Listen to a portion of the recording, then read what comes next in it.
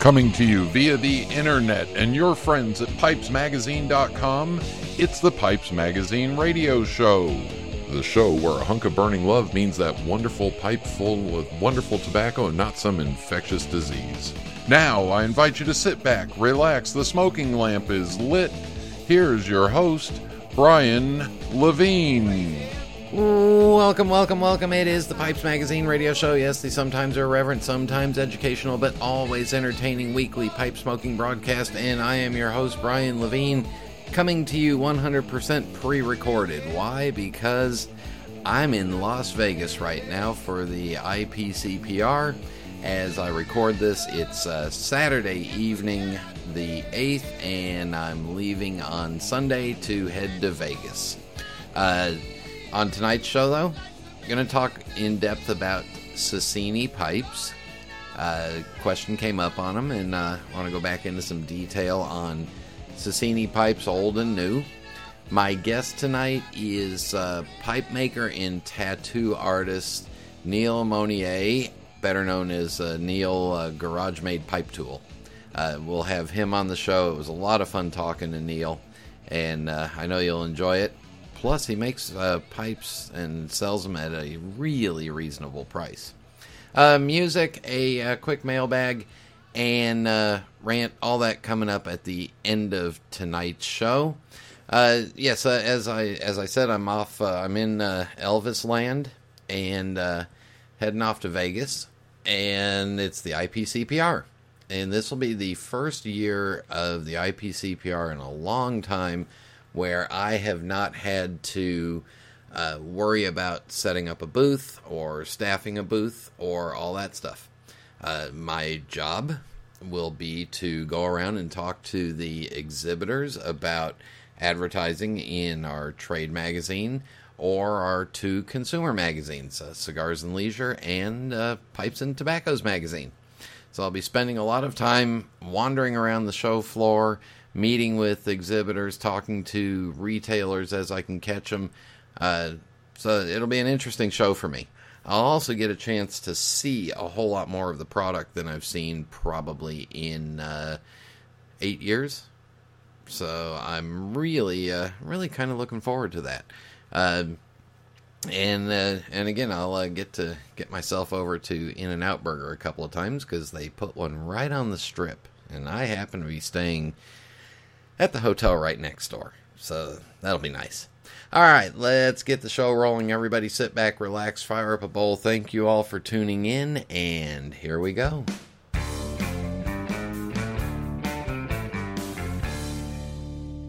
All right, when we are talking about English pipes, the big five, and this is just my opinion, but I am the leading expert on my own opinion.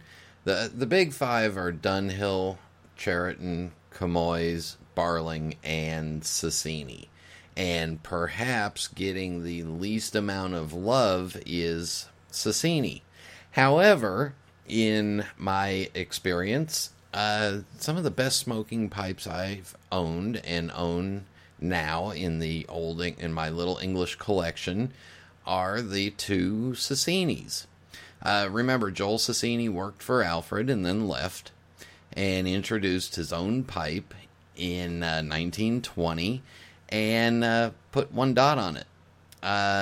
He quickly was told no by a certain Alfred Dunhill, and that's when you get the introduction of the 4 dots. They're 4 very tiny dots shaped in a diamond shape. One of the things that Sassini did was you'll either see a selected by and maybe a retailer's name on there, but each one of the shape names is a different city. Some of the more, the common ones you'll see out there are Hurlingham, because that's your traditional apple. Grosvenor is a bulldog. And so you'll see some standard shape names out there. Now, during that time, they also came out with the 8 dot. The 8 dot came out in the late 1920s, early 1930s, and that was a little bit higher grade. When you're back in the pre-World War II era, you'll see a patent number on there, and you'll also see a Sassini script name that looks like it has the little fish underneath it as the tail of the logo. Then post-World War II, Alfred Sassini took over the company, and you'll start to see things change, and you'll start to see the name 4. Walnut, 4. Rustic, and you'll start to see Finnish names added to the 4 dots. Before that, there were no Finnish names. What I think you'll find with Sassini is perhaps a slightly more elegant, more delicate shape than what you might find with a Dunhill. When you start getting into collecting Sassinis, it's really hard to collect by grade of Sassini. You want to get a 1 dot, you want to get some 4 dots and 8 dots in the different shapes, but it in my opinion, it gets really hard to collect them by grain quality. To me, Sassini was, and you'll see some of them where they say selected straight grain or special straight grain, or I forget all the designations that they have for them, but they weren't so much into the different grains and gradings that you'll find on some of the other pipes of their era. You'll find just really nicely shaped pipes. The more collectible ones are the older ones with the patent number, but even as you go into some of the post World War II, early '60s stuff, just some really nicely shaped pipes with some great smoking qualities to them. Sassini was also fairly proficient in creating different kinds of different sub brands. So just start looking for that London made or made by Sassini name. The fantail or the fishtail was one of their favorite ones. It's just an exaggerated stem, but it wasn't quite a second. It was maybe a little bit lower priced. But again, Joel Sassini started the family business. If you're looking around at the more current stuff on the market, not some of my favorite stuff. You'll see some fairly rough looking pipes. You may want to stay away from ones that are marked that have 4 or 5 dots on them and they're marked rough root. Then you start getting into pipes that are just kind of punched out and using the name. Just real quick on some of the Sassinis, you'll see a brand called Alfred S. Benedict's Canadian is another one they used. Coat of Arms, Coronation, Coventry, and I'm just going through the listing on pipefill.eu. Again, there's Fantail. Friar was another brand. His Royal Highness is another one they used. Ivory, John Bull, which is probably that tobacco brand. King's Court. Just a lot of, and these are probably pipes that you can find on eBay for $5 to $7. You clean them up, and some of these are going to go back to the 30s and 40s of Sassini, and I'm sure they're going to be great smokers for you. Again, if you want to read more on Sassini, go to Pipepedia, pipedia.org, and while you're there, support Scott and help out with a little donation to keep Pipepedia going. All right. In just a minute, we'll have Neal on the phone with me. This is Internet Radio. I'm Jeremy Reeves, head blender of Cornell & Deal Pipe Tobacco Company. At Cornell & Deal, we think the best things in life are better with age, and we are passionate about creating the best possible pipe tobacco available. Fueled by this passion, we introduced the Cellar Series, a collection of blends like no other. While the blends in this series are ready to smoke now, each one has been meticulously designed to optimize depth and complexity as the tobacco ages in the tin. Currently, the Cellar Series is comprised of Oak Alley, Chenaise Cake, Joie de Vivre, Old Grove, and Bourbon Blue, but we will be unveiling new additions to this very special series as time goes on. Pick up a tin to smoke now and save a few for later enjoyment, so that you can experience all the richness and subtlety each blend will reveal through the years. Cornell & Deal's Cellar Series. The secret ingredient is time. Contact your local or online retailer for information. We are back on the Pipes Magazine radio show, and joining us, and I got to tell you, Neal, two things caught me. Tattoos and everyday pipes for everyday people. So I'm excited to have a tattoo artist and pipe maker, Neal Monier, on the Pipes Magazine radio show. Neal, welcome to the show. Hi, how you doing? Thank you very much. So did I pronounce your last name right? Yes, you did. Okay, so explain. I appreciate it. Explain the last name. It's French. My dad was born and raised in Opelousas, Louisiana. So we're Cajun heritage.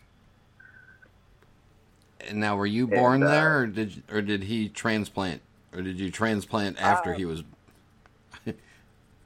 He actually moved out to California to live with an uncle of mine. He had gotten into a little bit of trouble in school, and his dad passed away when he was pretty young, and so my grandmother sent him out to live with my uncle and get straightened out, and that's how he ended up in California.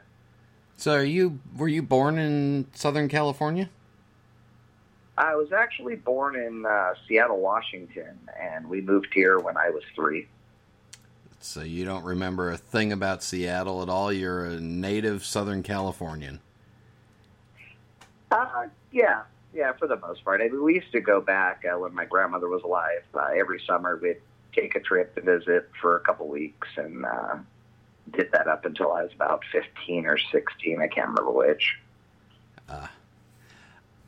So when you were growing up, what did you want to be when you grew up? Because I don't know of too many people in middle school or high school that want to be a tattoo artist. Honestly, I knew I wanted to do something with art. I was like a little punk rock skateboard kid, so it was always drawing on things that I shouldn't have been, and all that good stuff. And when did you graduate from high school? I was 94. Okay. And then I'm started. I'm just trying to figure out if I threw you out of Disneyland at any time while I worked there, because you would have been like 10, 11, 12 when I was working there, and you might have been an obnoxious little kid. I was kind of a poor kid, so we didn't get to Disneyland, unfortunately, too often. Yeah, well, and that was back when the tickets were $15 for a day, $20. Yeah. So what'd you do? So you have an artistic talent, obviously. Where'd you go after school, and how did we get to you doing ink? After school, like I said, I was really into punk rock and skateboarding and all that stuff. So a friend of mine had got an apprenticeship at a local tattoo shop in Norwalk, and just kind of started hanging out there and really fell into it. He unfortunately got involved in doing some pretty gnarly drugs and ended up losing his apprenticeship, and I kind of slid into his place. What entails in how does one learn how to do tattooing? Who's the first victim you get to play with? The guy that taught me made me do my first few tattoos on myself. Ow. And then, I don't recommend it. But yeah, after that, it was a lot of friends and people of that sort. So there's no practice dummies or any just sitting, maybe chasing after a homeless dog or something to tattoo it? No. We did tattoo a couple of homeless people. We pulled off street and bought them lunch and tattooed them, and then sent them on their way. I mean, nowadays they have practice skin and all kinds of weird stuff. It's a different industry than it was when I first started out. How long does it take, in your opinion, for somebody to get really proficient doing tattoos? It really depends on the person. I myself have apprenticed, to completion, I've apprenticed 3 people. One of them was just under 2 years. The other 2 were about 2.5, 3 years. It really depends on the person, their drive, and their ability, really. I mean, they if they take it seriously and really put the effort in. I mean, honestly, the one guy probably would have been good to go after a year, but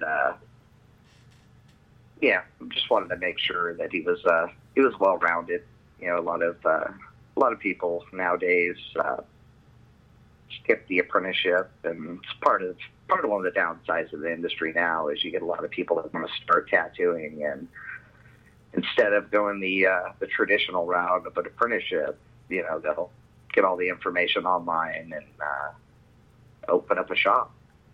And unfortunately, because of that, there's a lot of bad work out there, and the industry, especially in our area, has become way oversaturated with tattoo shops. There's almost as many as 7-Elevens on the street corner. Oh, there's honestly in the city where my shop's located, we've actually got more tattoo shops than 7-Elevens. Wow. Yeah. All right, let's switch over to pipe smoking. When did you? What got you involved in smoking a pipe? Well, it was back in 2009. It was shortly after I opened the shop. Being a brand new shop, we were really slow. So me and my helper at the time, this kid Jeff, we happened to go to a local smoke shop and to get some cigarettes. And, we thought it'd be kind of funny to buy a couple corn cobs and some Captain Black cherry tobacco. And we'd sit out there and smoke them every morning and get tongue bite. And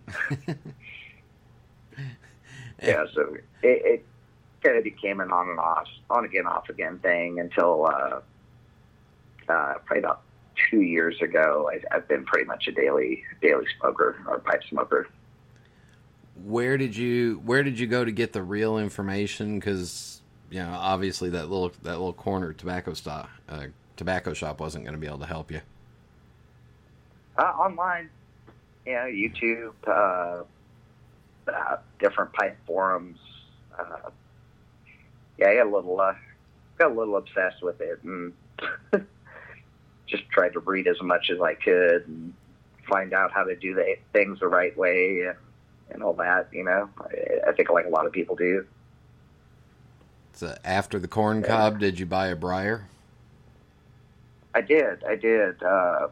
The first decent briar pipe that I bought was a little Rossi, the 327 L shape, the little Chevy Prince or Arthur, sorry. Yeah.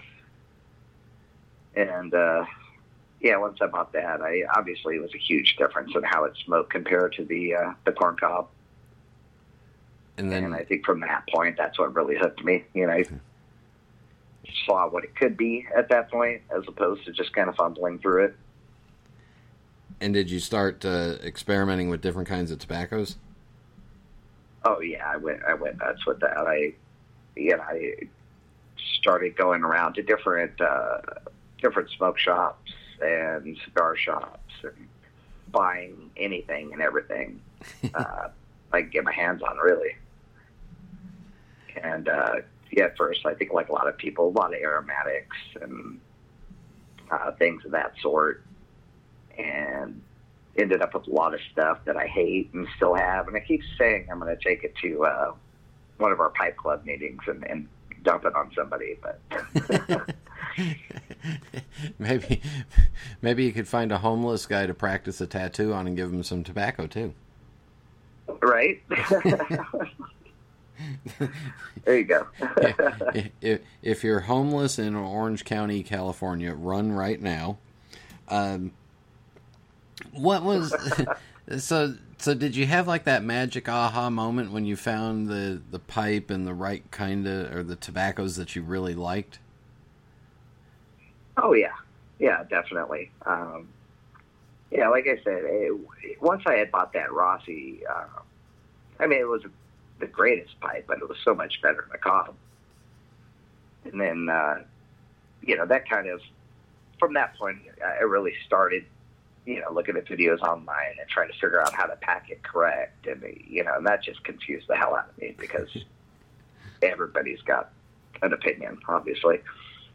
But it definitely, reading the forums and people talking about the different types of tobaccos and all that, it really piqued my interest. So, I started finding things that I liked and then buying similar blends, based on what was in them, and then kind of went from there.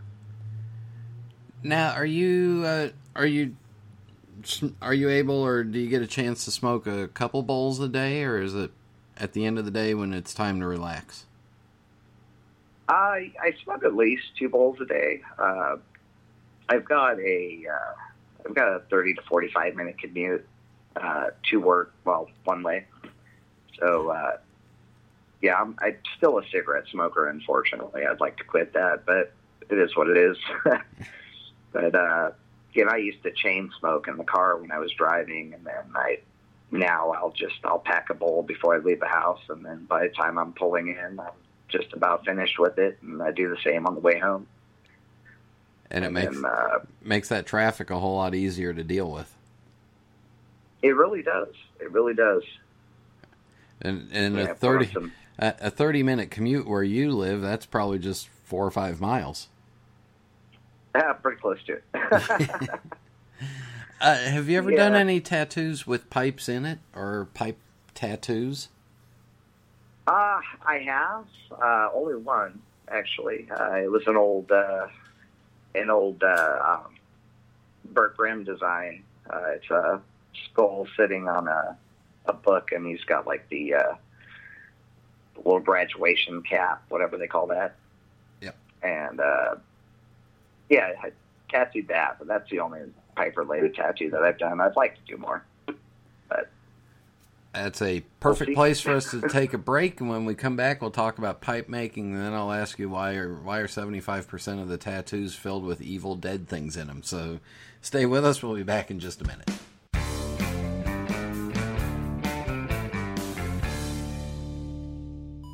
Meet Aaron, one of the most important people at SmokingPipes.com. In our shipping department, he's one of the cogs in the highly efficient wheel, if you will, that's responsible for making sure your order goes out right every time. Ain't that right, Aaron? I don't know all about that cog and the wheel stuff, but I do know at SmokingPipes.com, I take my work very seriously. Pulling tins of tobacco, weighing bulk tobacco, triple checking orders, and getting them out the door. Since it's so easy to order from SmokingPipes.com, you're keeping Aaron pretty darn busy. Look at him go, go, go. In fact, it's been a challenge to get him to stop long enough to say hello. But Aaron doesn't mind. He loves his job at SmokingPipes.com. Why is that, Aaron? Because I don't just ship pipes, I smoke them. Gotta run. Just log on to SmokingPipes.com or call us at 1-888-366-0345. We are quality. We are experts. We are SmokingPipes.com.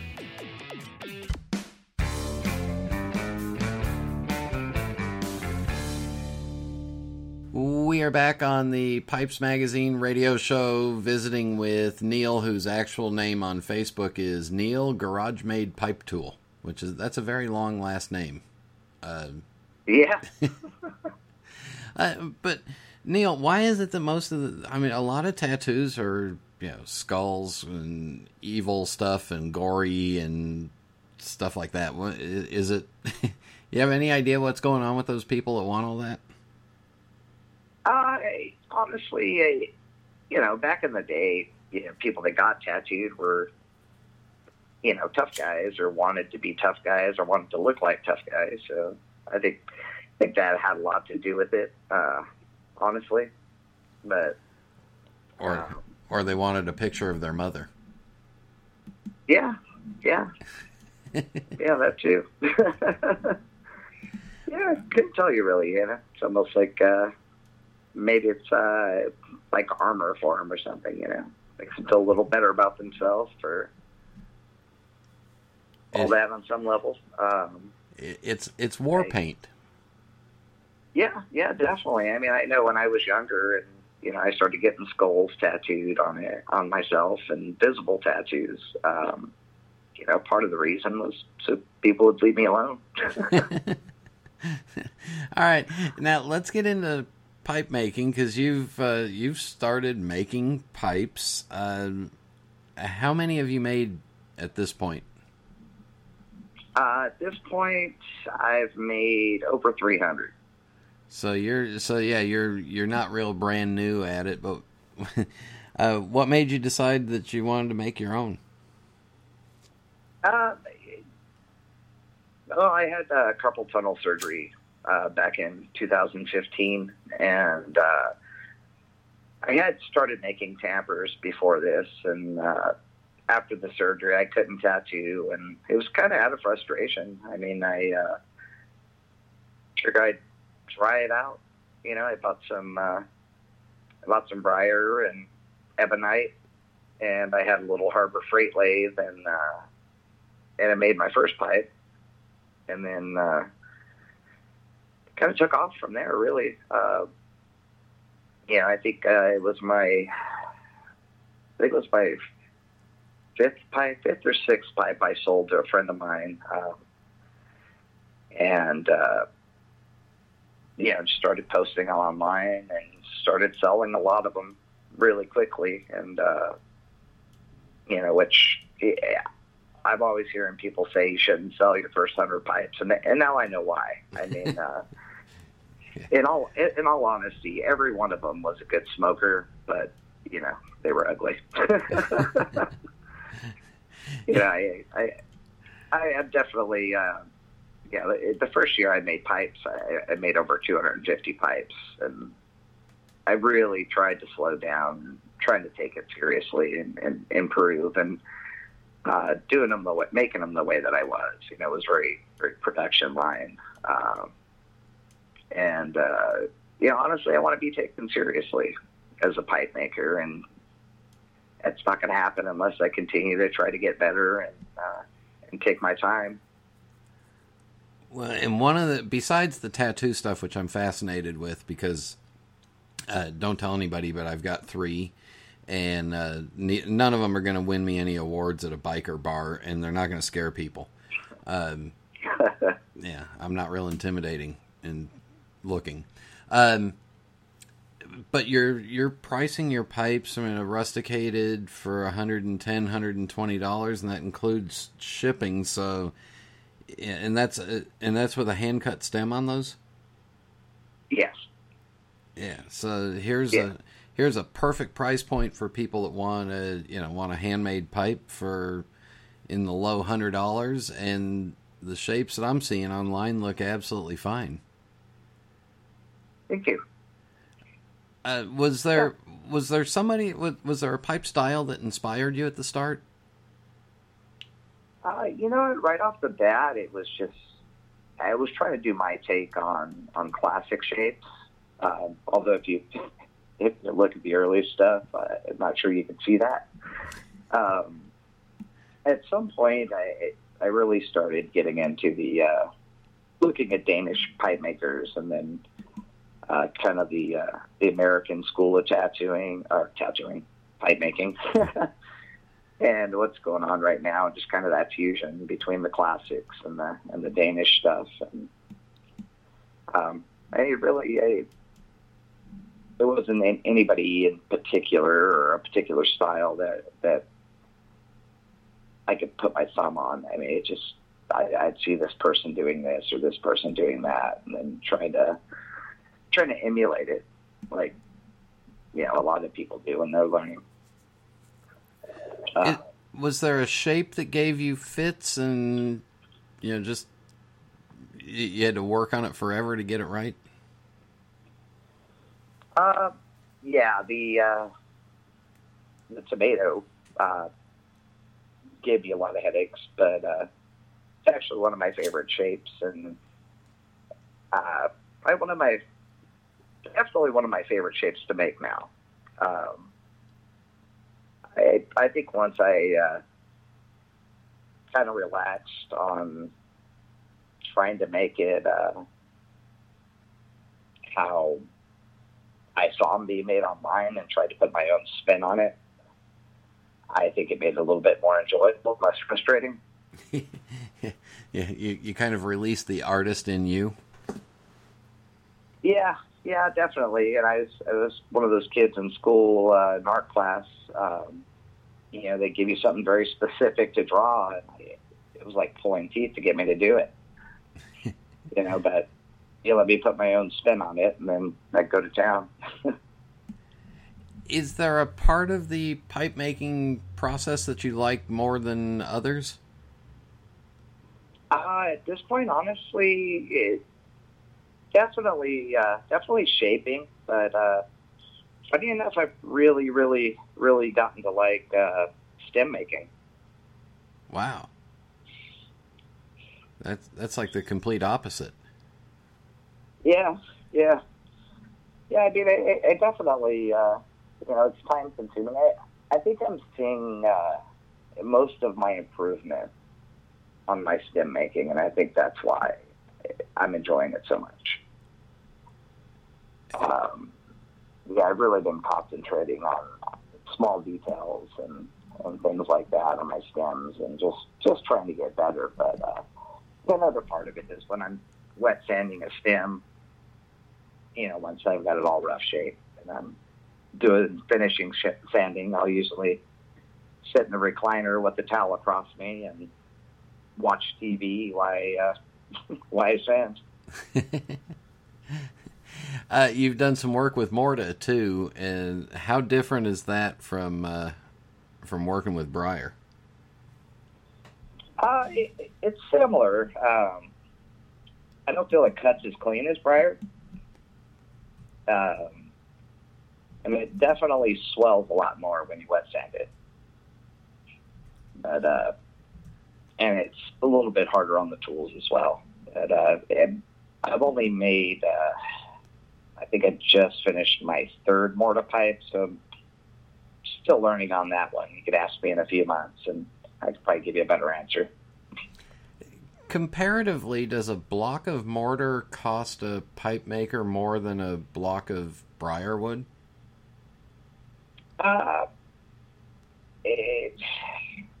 High-grade briar, I think, is more expensive. I'd say they're about on par, depending on where you're getting them from. And I know they have their own. It has its own unique aroma too. Yeah, it's definitely different. Will you take commissions from people?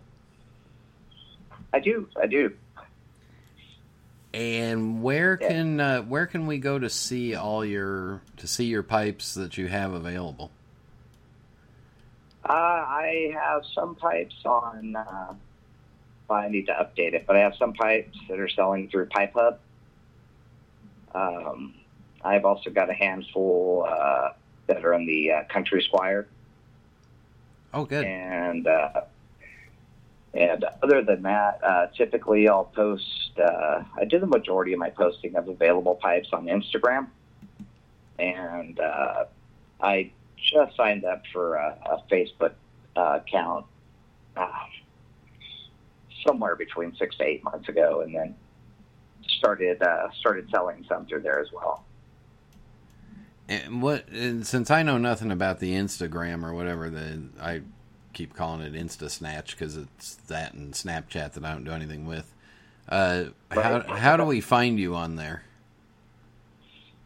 My name on there is Garage Made Pipe Tool. Okay.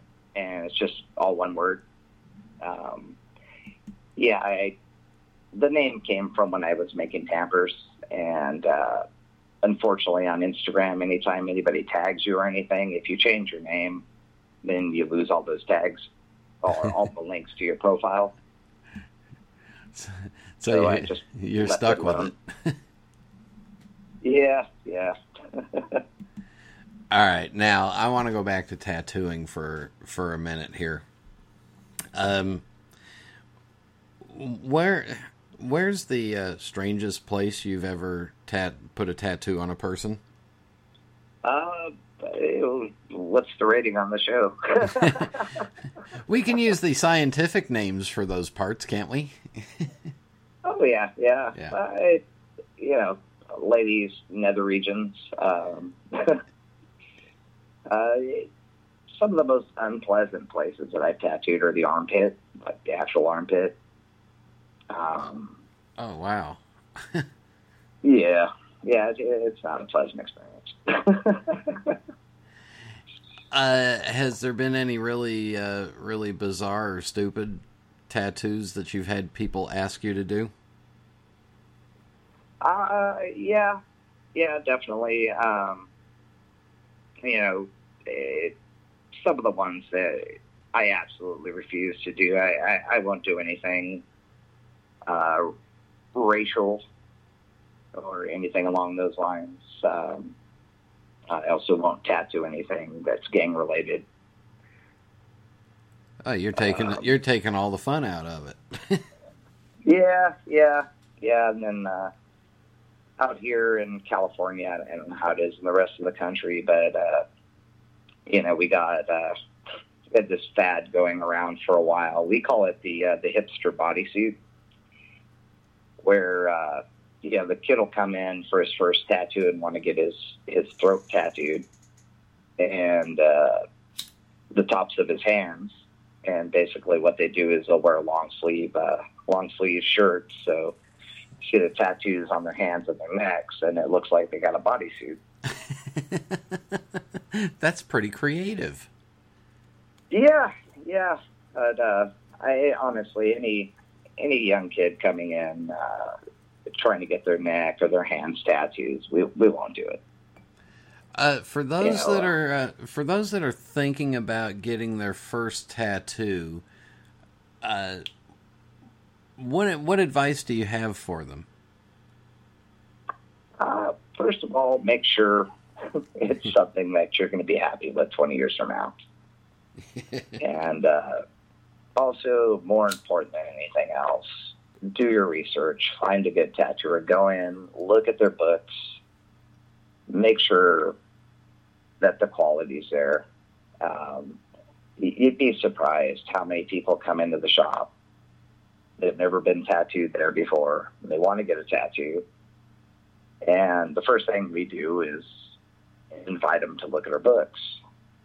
Honestly, 90% of the time, they don't have any interest in looking at the books. And unfortunately, with a lot of bad shops in the area, they end up with bad work or, stuff like that. So the best thing you can do is just do your research, and go in and talk to the artist beforehand. And if you're not vibing with them, then find somebody else.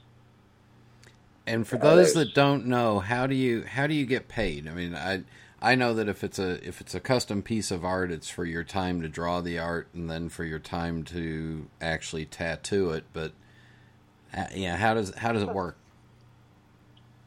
Typically, a tattoo that we can do in one setting, we'll give a price up front.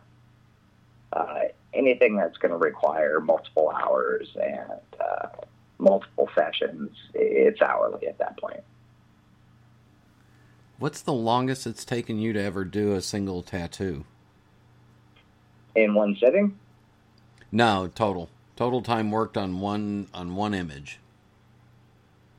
On one image, probably 7 hours. Wow. I mean, that's 7 hours of you leaning over that person and that person holding still. Yeah. Yeah, and that's just one tattoo start to finish in one sitting. I do have a lot of larger pieces out there that aren't finished yet, back pieces and things of that sort. And,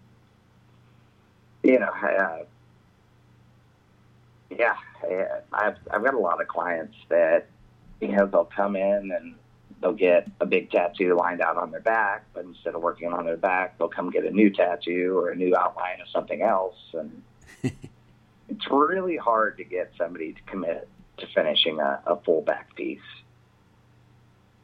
Yeah, and I guess you as the artist, you don't want to spend much more than an hour or so with the gun in your hand, and you want to take breaks, and they want to take a break because it's not real comfortable sometimes. Yeah. I mean, typically I try not to take breaks. I also try to limit the amount per session to 2 hours. After my carpal tunnel surgery, it's just anything over 3 hours is really, really murder on my hand. Not only that, but once you get past that 3 hour mark, people really start getting squirrely. Yeah, and I'll just tell you that the chest hurts unless you got a lot of meat on there. The chest hurts. Oh yeah. But the tattoo shop, if you're interested, is American Vintage Tattoo. It's in Orange, California, and Google search it, and you'll find all kinds of information on them. And you can look at pictures on their Facebook page, which I've been doing while we were talking. Oh, nice. Yeah, we've got a great bunch of guys working for me. And with that, we will wrap this up with the Fast 5 final questions. No right answer, no wrong answers, whatever comes to your mind. Are you ready? Yes, sir. What is your favorite pipe? Currently, it's a little bent acorn I made for myself. And what is your favorite tobacco? At the moment, it's Penzance. Good luck finding it. What's your favorite drink? Hands down, iced tea. Okay, good. When it's time to relax, do you prefer a book, a movie, or music? Music. And the final question is, do you have a particularly favorite pipe smoking related memory that we didn't talk about? It's such a hard one. I was trying to think about it earlier before, and I mean, honestly, pretty much any one of the meetings that I've attended at the Los Angeles Pipe Club, I mean, it's always a little bit more fun each time, I feel. And it's always good to hang out with a bunch of pipe smokers. Oh, yeah. It doesn't get much better than that. Yeah. Neal, thank you very much for joining us. Oh, thank you, Brian. I appreciate it.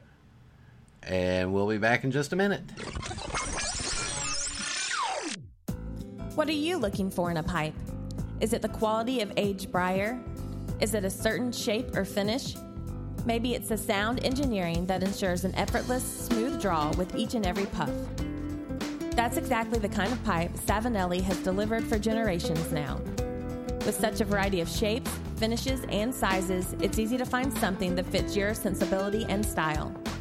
Just this year, we've expanded our lineup to include the Bianca, the Lanceolato, the 2015 collection, and the final installment in the Leonardo da Vinci line, the Vitruvio. For a bolder style, try our more colorful 2015 editions as well. The exotic cashmere, the sultry licoricia, and the striking arcobaleno red. So whatever you're looking for in a pipe, know there's a Savinelli waiting for you. Contact your local or online retailer to find your Savinelli today. This is Internet Radio. And we are back on the Pipes Magazine radio show. Again, pre-recorded, but hey, I'm back with you. you know what? Check out Neal's pipes. I'm serious. Great looking stuff for the price, and really, really cool looking tattoos. Wish I had the body to get one of those really big, colorful. Yeah, I don't know. Anyway, I dream about it. But all right, let's get going here to music. For music tonight, back to Lalo Schifrin, and I found a copy of his, or a version of his theme song from the movie The Cincinnati Kid, and this is off of an album called Jazz Goes to Hollywood, and it's Lalo Schifrin conducting a jazz band, doing all of his stuff, and anyway, this is just kind of cool. So it's The Cincinnati Kid, written by pipe smoker Lalo Schifrin.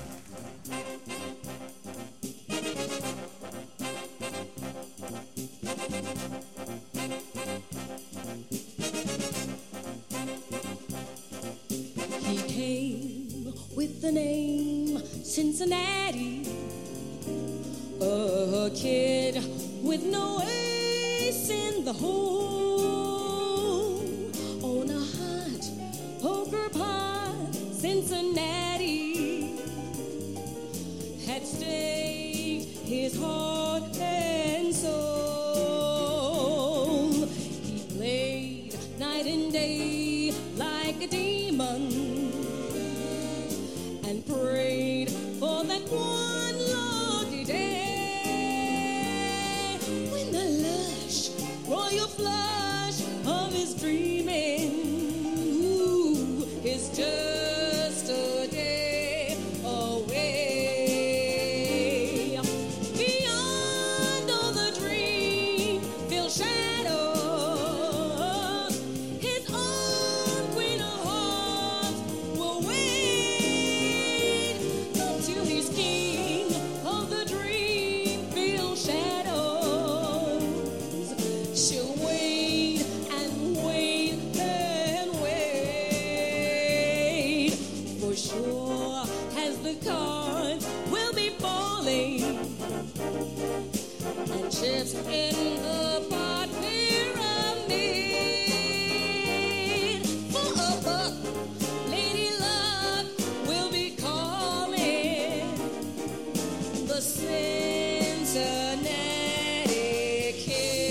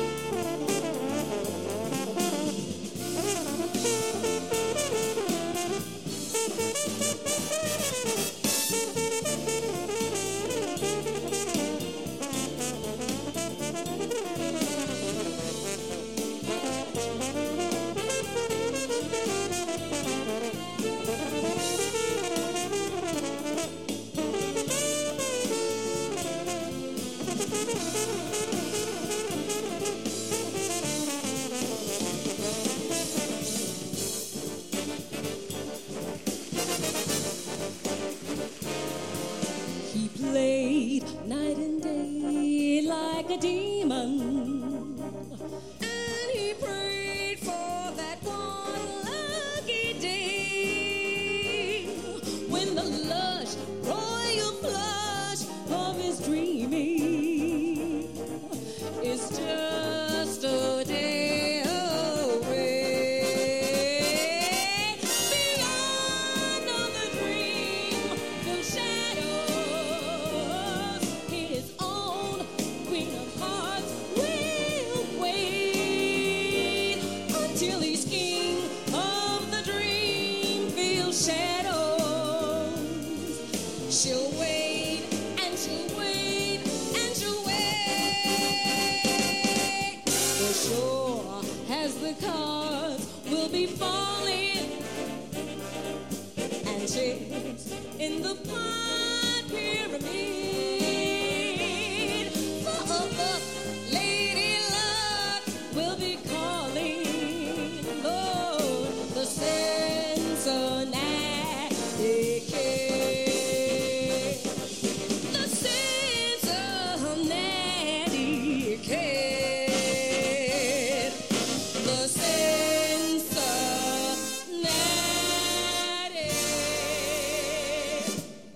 Kid.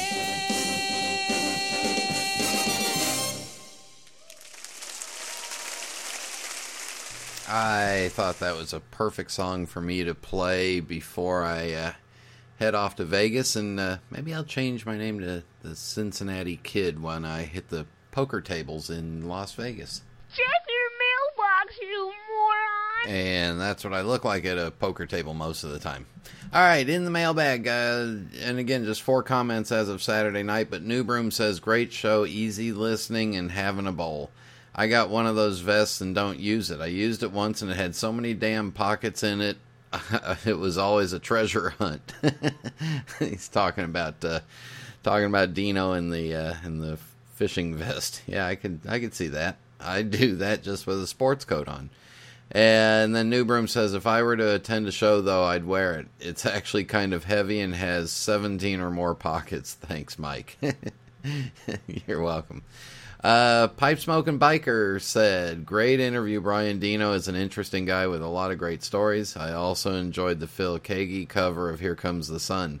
The funny part is that I was listening to the music segment on my headphones at work. The original Beatles version of the song came on the radio in the background. Yeah, we planned that. We worked that out. So we're helping out the Beatles because they're an upstart band.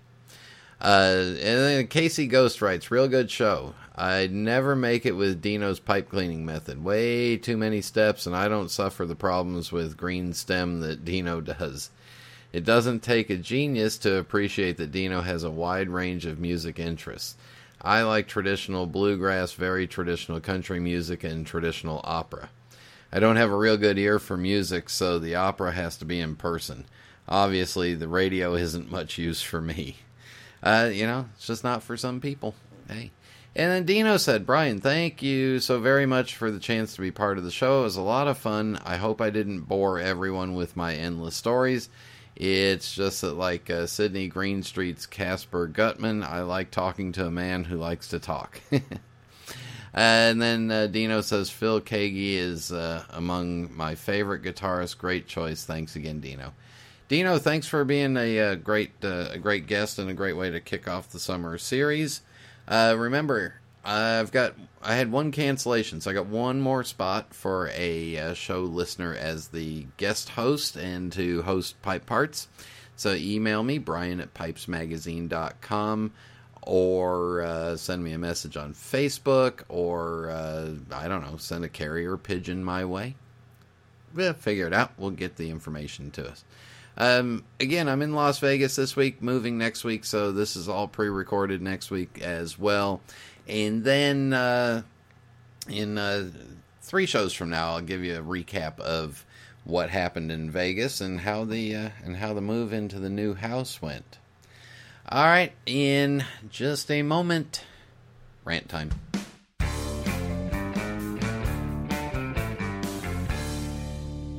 Cowboy. Cowboy.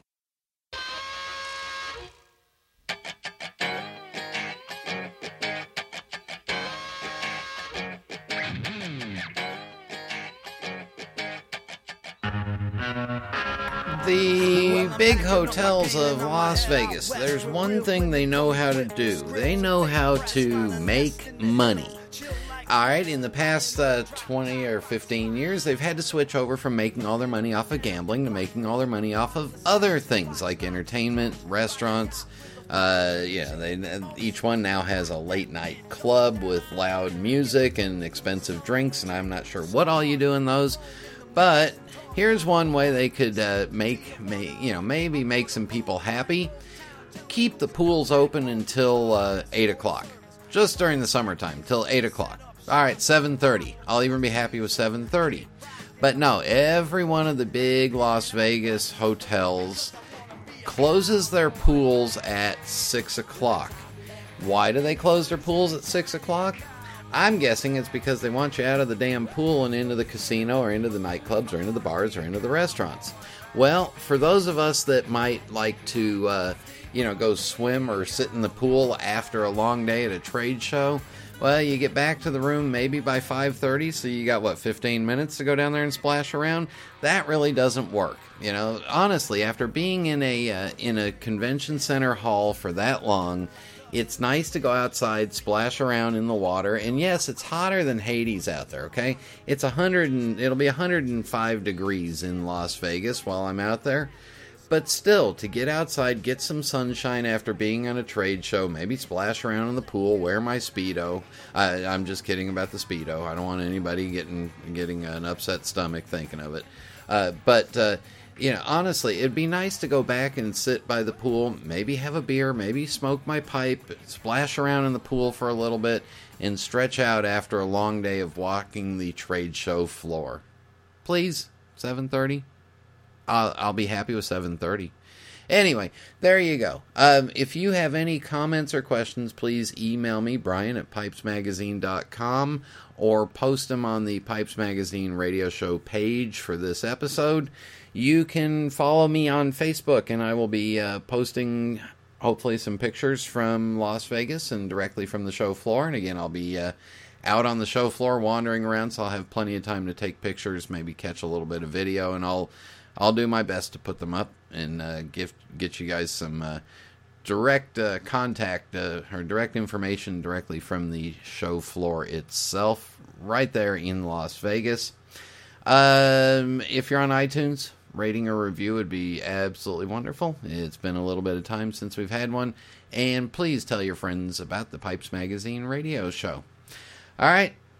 Oh, I did get some grumblings about no Easter egg at the end of last week's show, so we'll go back to normal for the rest of the summer, I promise. So, thank you all for tuning in. Thank you to Neal for joining me, and until next time. Happy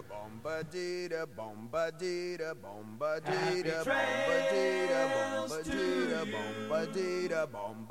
until we meet again. Happy trails to keep smiling until then. Who cares about the clouds when we're together? Just sing a song and think about sunny weather.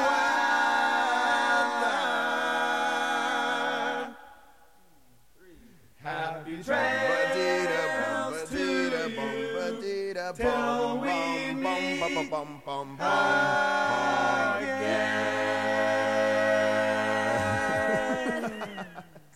Well, can I get you something else? I mean, you really shouldn't leave here without getting something for free. Why ruin a perfect night? Listen, bring a single malted Glengarry for me and one for my boy Mikey here. And if you tell the bartender to go easy on the water, then this 50-cent piece has your name written all over it.